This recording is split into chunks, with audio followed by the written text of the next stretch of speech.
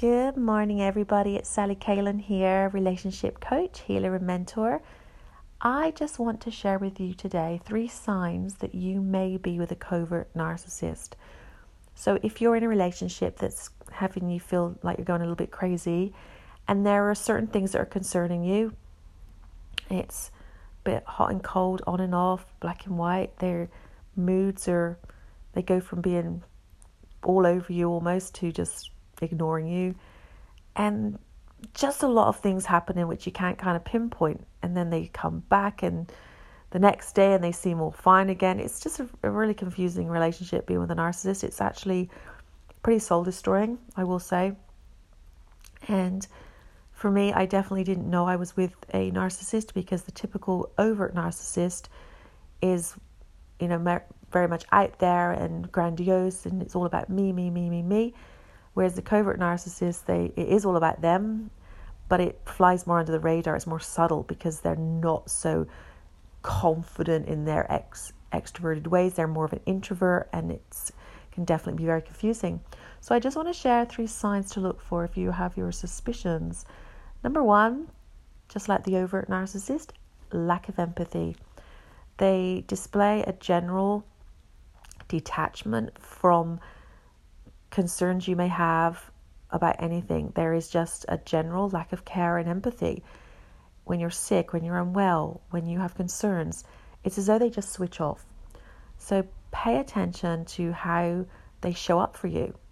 Number 2, they are highly sensitive. They can overreact, I should say, to the smallest bit of criticism, to anything pretty much.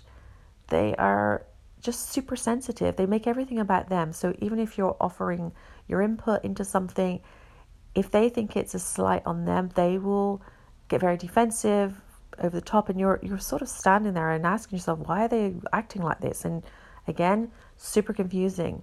So highly sensitive. There's not this calm undercurrent where you feel like you can chat about everything and it's all easy going.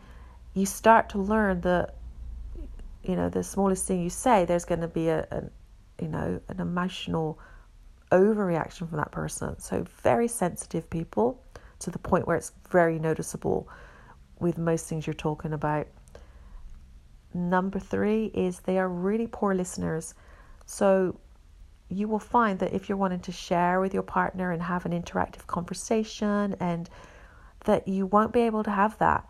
It's as though they tune out after about 20 seconds of talking to them. And again, this is a consistent thing. It's not like a one-off. This is a general thing you notice in the relationship. Their inability to listen. They're not interested in what you're talking about unless it involves them. If it's about other people or about anything, they tend to just switch off. And it is so frustrating, because when you're being listened to, right? And you can tell when someone's holding that attention with you, and they don't.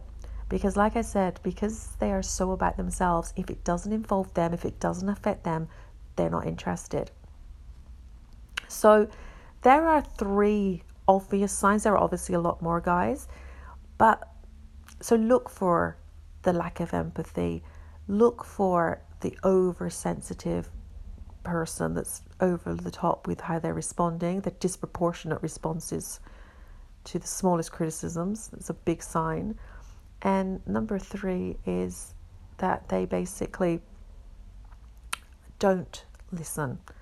And that is one of the hardest things, because we all want to be heard and understood in our relationships. And when you're with a covert narcissist, you learn that you're pretty much in the relationship on your own.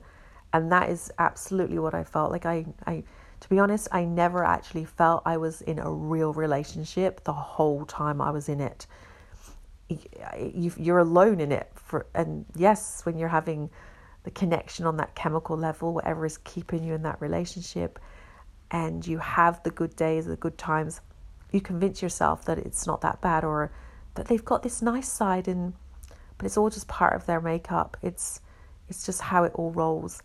So guys, I hope that helped. There's a lot more I can talk about this, and I will be talking about this. As I said, I have my book coming out, and please find me on my Facebook group, Untangled from Toxic Relationships, or on my Instagram under Sally Kalen, and my website, sallykalen.com. And if you are someone that is in a situation that has you feeling confused, please reach out to me. I do offer free initial consults and chats with me. It is a subject close to my heart. Or if you're just uncertain about your relationship, then I have lots of free things I can offer you as well. I have a free clarity quiz at the moment and some meditations to help you get untangled from your current situation. Because I am all about, let's all have an amazing, incredible love. Let's choose love, not need love, and be with the people that want to be with us, right? Where we're thriving. So have a great day, everyone. I hope this helped, and I will talk to you all soon.